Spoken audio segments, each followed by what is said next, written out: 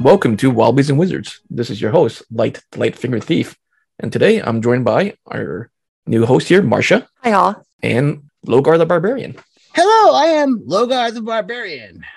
Logar, it seems like you found some new items here. It looks like they're like some long pole arms of some sort that you're carrying in your backpack. I don't know if they're pole arms, though. Here's the thing.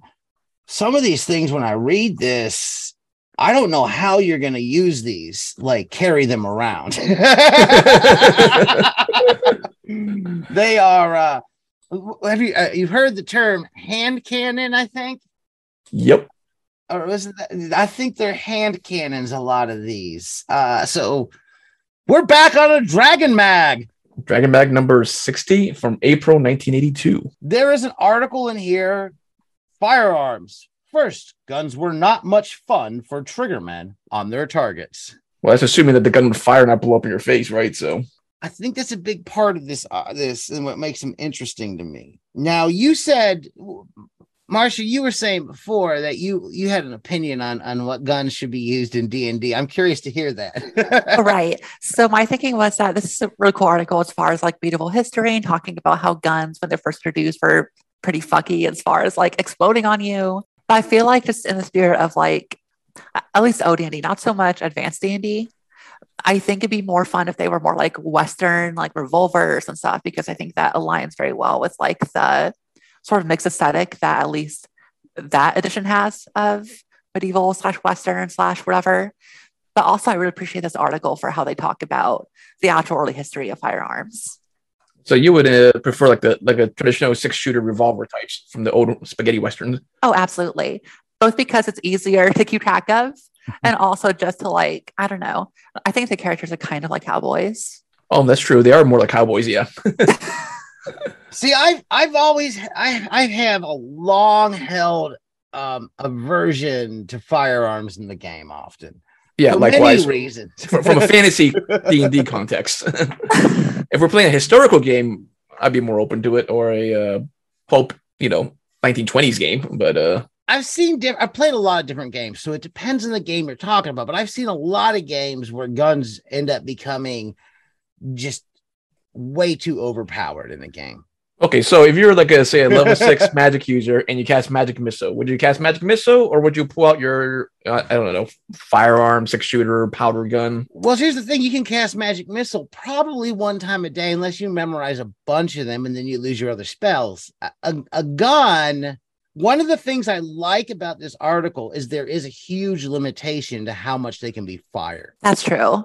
These are powder weapons, so you gotta like find the powder and the shell, right? So the table of guns, or the abbreviated table of guns they give, which is on page 28, it gives you the gun's names, the calibers, the weight of the projectile it's shooting, the range it can shoot.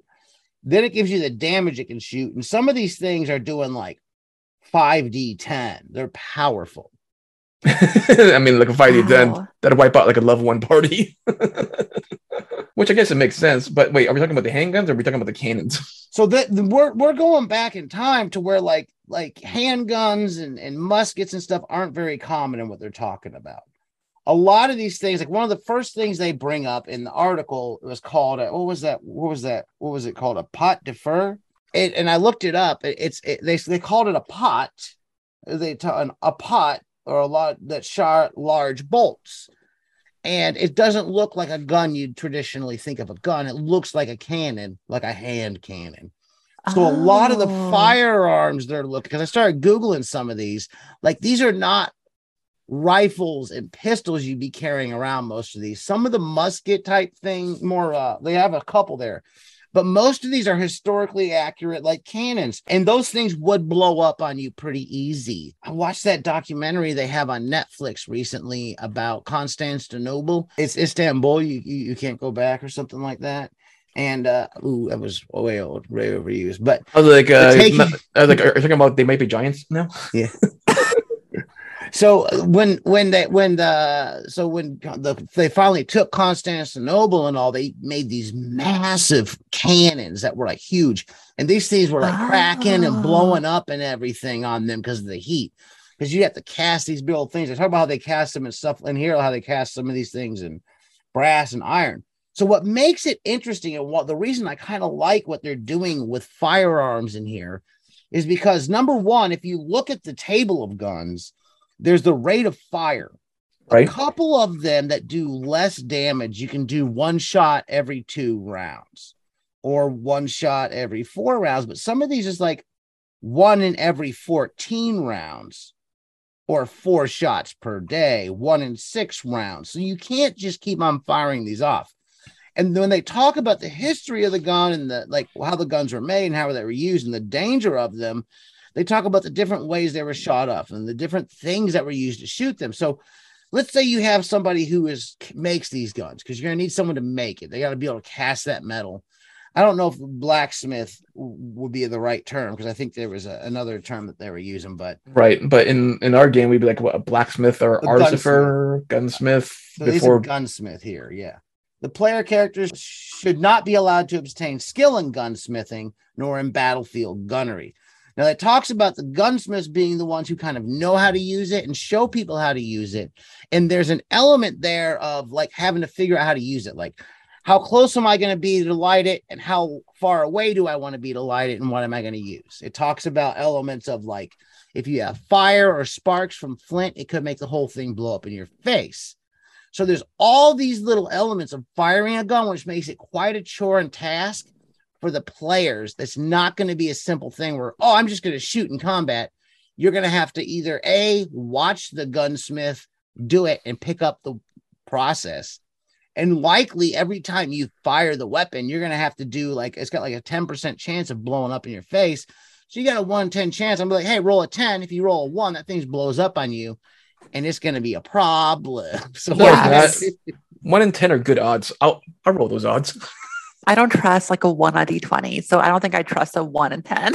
It adds flavor to the game. You know, you can self-inflict so much damage on your own party. That's half the fun. Exactly, but I can see why I would shoot magic missile instead of using a gun at this point. Oh yeah, right. The gun's going to be dangerous. It has a potential to do a lot of damage. But the people shooting these things off have a high fatality rate. Yeah.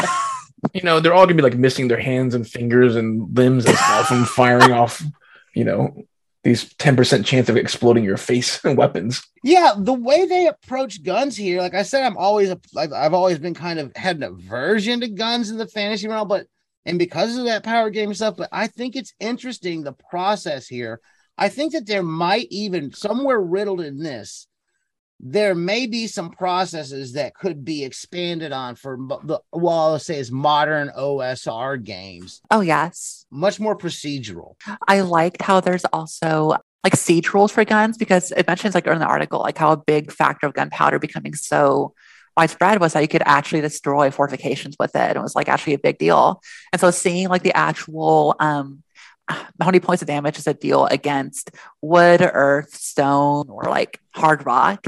That I think is like really interesting and actually shows like how powerful these things really are for a time period like this. Yeah, they were devastating. And also one of the reasons the most powerful ones, you got to wait 14 rounds or only be able to shoot them.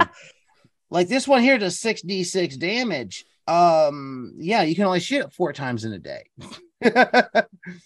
But you'd have an entire battlefield loaded up with these things. You know, you'd be sitting there at a fortress, and you'd probably be wanting to break through that wall, and you'd have an entire army when you're using something like that. So a lot of people would be dying in the process of this battle. But how often they can actually shoot to try to break down the wall is another question. Oh, yes. Well, this is curious because, you know, I'm thinking back to some like the Warhammer Fantasy games, the Warhammer Fantasy universe. They did use some of these flintlock and minor cannons and stuff, and then you got a crew of dwarves rolling up the big old cannon and stuff. So I guess I could see a fit depending on the genre you're playing in, because I've seen it happen in Warhammer Fantasy, Warhammer 20K before, but not as much in the traditional OD&D world. The Ribald, did anybody take a look at the Ribald? The Ribald looks like a musical instrument. The organ gun. Yeah, the organ, exactly. It's gonna shoot. It's almost like a precursor to the concept is like having a what I might call a machine gun, something that shoots off many rounds, and you've got many barrels, and light that thing and see how many you can shoot out into how many directions. It's interesting looking. They talk about a little bit about like Greek fire in here as well too, which we do use in some of our games. So versus it being gunpowder, it'd be like, I guess, napalm. Yeah, that's the Greek fire. I was just watching. They were talking about the Greek fire also in that siege of Constantinople, and they actually used it and it got on a lot of their own men. And Oops. When they were trying to dig under the wall, and they killed a bunch of their own. It was horrible. They were trying to burn out underneath it with the Greek fire and bring down that wall around the wall down. Yeah. So then their use of gunpowder, there with those giant cannons, like it reminds me of what they're putting here, and that as an element in game could be very interesting, especially if you're trying to fend off something as a party and figure out how to use it, and making people check like, okay, so you got this in front of you, what are you going to do, and have them explain how they're going to try to do it. Now, one of the things they point out in here is that the gunpowder itself was often, since it was so unstable and explosive, was people would know how to mix it on the spot. So it talked about the saltpeter. Yeah, saltpeter. And like thicker saltpeter, like thicker grains of saltpeter doesn't burn as fast. Let's get more fine, smaller. I don't know what the word I'm looking for is. Finer saltpeter is gonna burn quicker and blow up faster. This kind of seems more ideal. But these are more like siege weapons versus personal weapons, right? Well, there's a little bit of both here, and that's what I'm looking at. Is there's kind of a line here, like the way these are. It's not your 6-shooter with your you can just keep on rapidly shooting because you've got to reload them, but it's kind of early into, like, they got the serpentine matchlock and the hand cannons, so it's not quite into the Wild West. You're still medieval firearms, medieval weapons with gunpowder. So they are more like a cannon, but some might be a little bit smaller, like a little pot-sized cannon. I don't see how people hold those reasonably. I'm sure you got to lay down and put it on the ground to use it. I'm sure you got to like reinforce it so it doesn't like kick back and smack you in the face as well too. But it's one of those, I think. So if I had, I don't know, a Ribald, and then I see, I don't know, 10 goblins charging up the hill at me, would I hurry up and mix of gunpowder and saltpeter and load my Ribald, or would I cast magic missile, or would I run? I mean, well, we got the rate of fire here. Would probably tell you. So if the rate of fire is 1 in 14, I'm assuming that's because it takes that 14 rounds to load. Would it load and clean out the barrels, or multiple barrels, I should say, in the case of the Ribald? So the Ribald is 1 in. Oh, that thing's 1 in 24. It takes 24 rounds. So if they're running up at you. Oh, wow. They're probably going to be engaging in melee within like 2 or 3 rounds if they're running up a hill.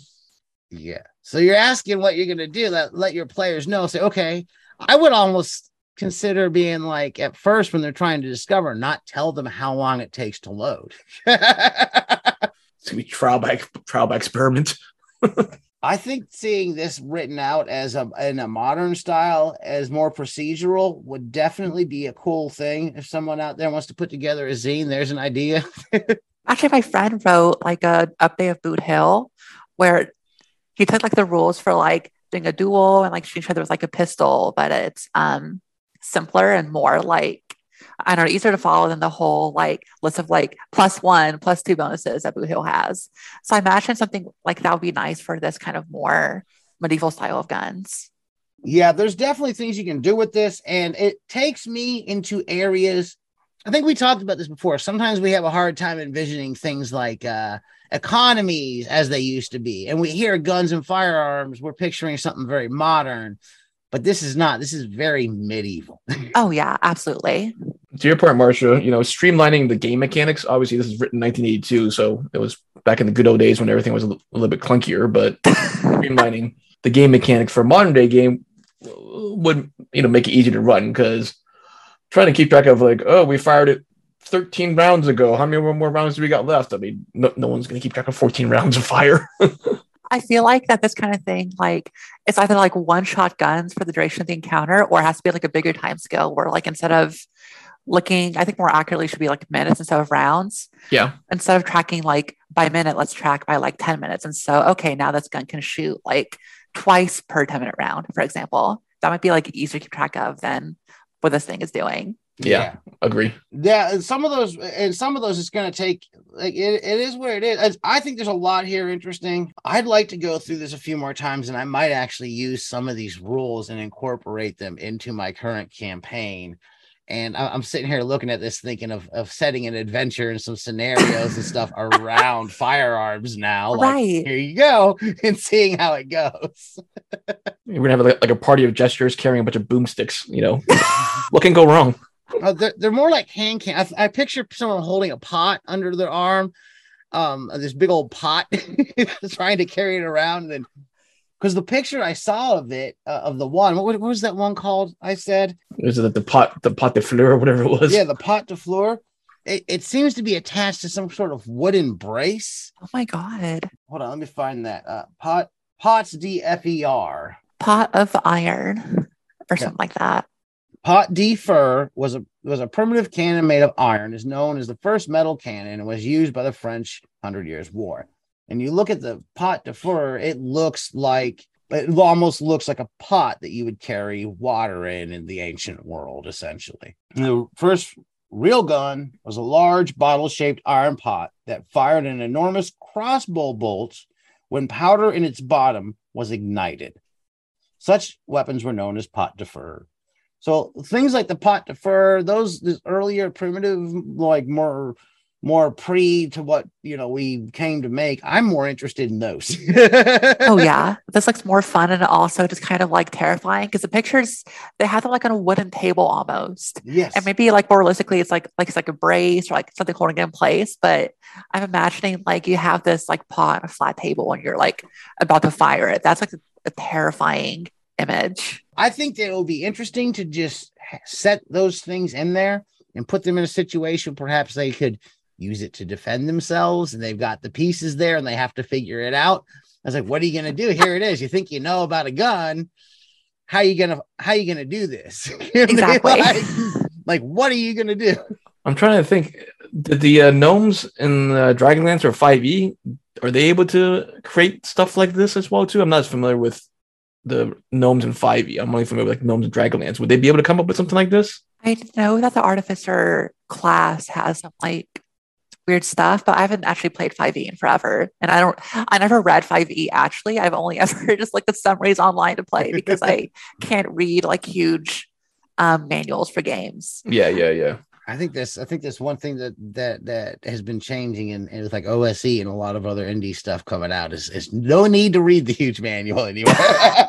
Yes, please. Well, we're about on time. We're way over time. If you've enjoyed what you've heard here today, give us a positive review wherever you're listening.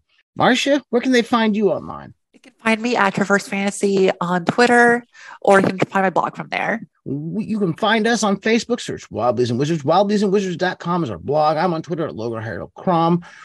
We're on Patreon, patreon.com/Wild Bleeds and Wizards. And as always, keep those dice rolling. Don't explode. Yeah, don't explode. Maybe we load a cannon with like D20s.